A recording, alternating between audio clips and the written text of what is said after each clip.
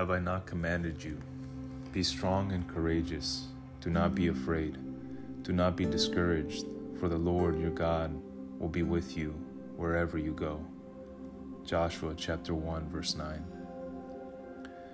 God gave Joshua this command as he was being called to take a huge leap of faith.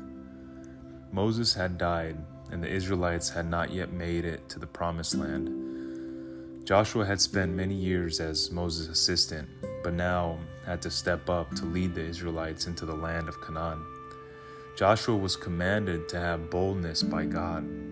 God's words to Joshua actually highlight his weakness. They point to Joshua's need for strength, bravery, confidence, and faith through this unsure time.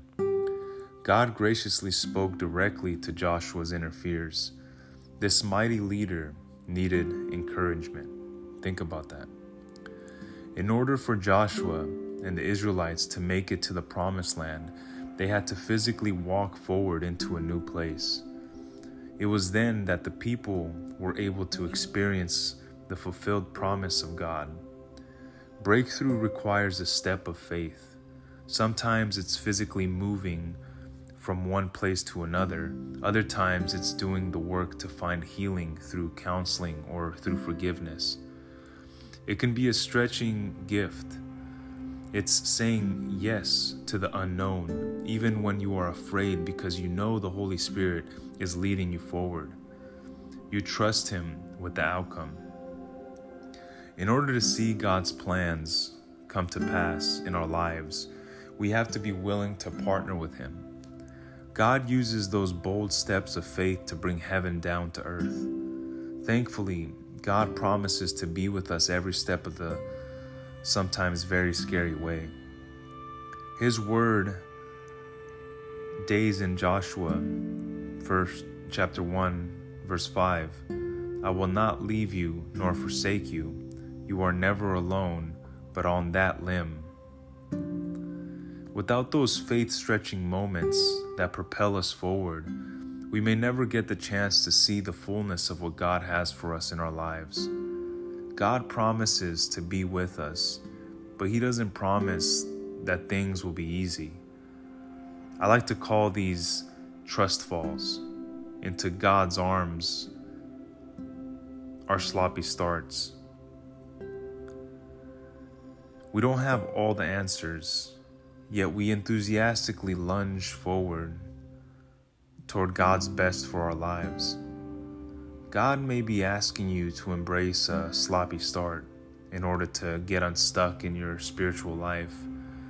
God doesn't require perfection for Him to move in our lives, but He does ask us to present ourselves to Him as living sacrifices for His will to be done.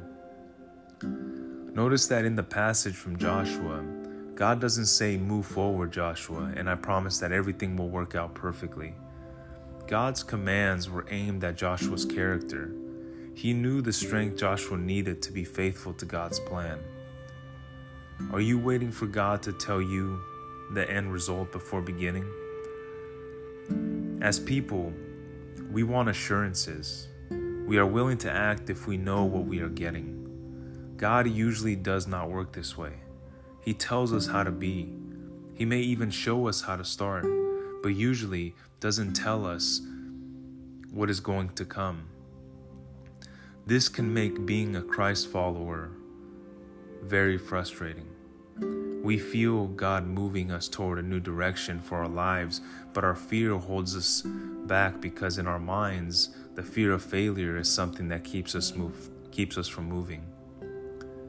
Yet, we serve a God that calls us to be faith-filled, not successful. The goal is to get to the end of our lives and hear, well done, good and faithful servant. Not, way to go, you won at life, you made the money and enjoyed success. Living a life with faithfulness as the goal and not success as our primary goal is radical. Where in your life is God asking you to take a step of faith? What is holding you back from entering His promised land for your life? How has God asked you to be strong and courageous in the midst of so many scary unknowns? Write a list of how God is speaking to you about these things. Pray over it and begin to take one step forward toward God's best for your life with His help.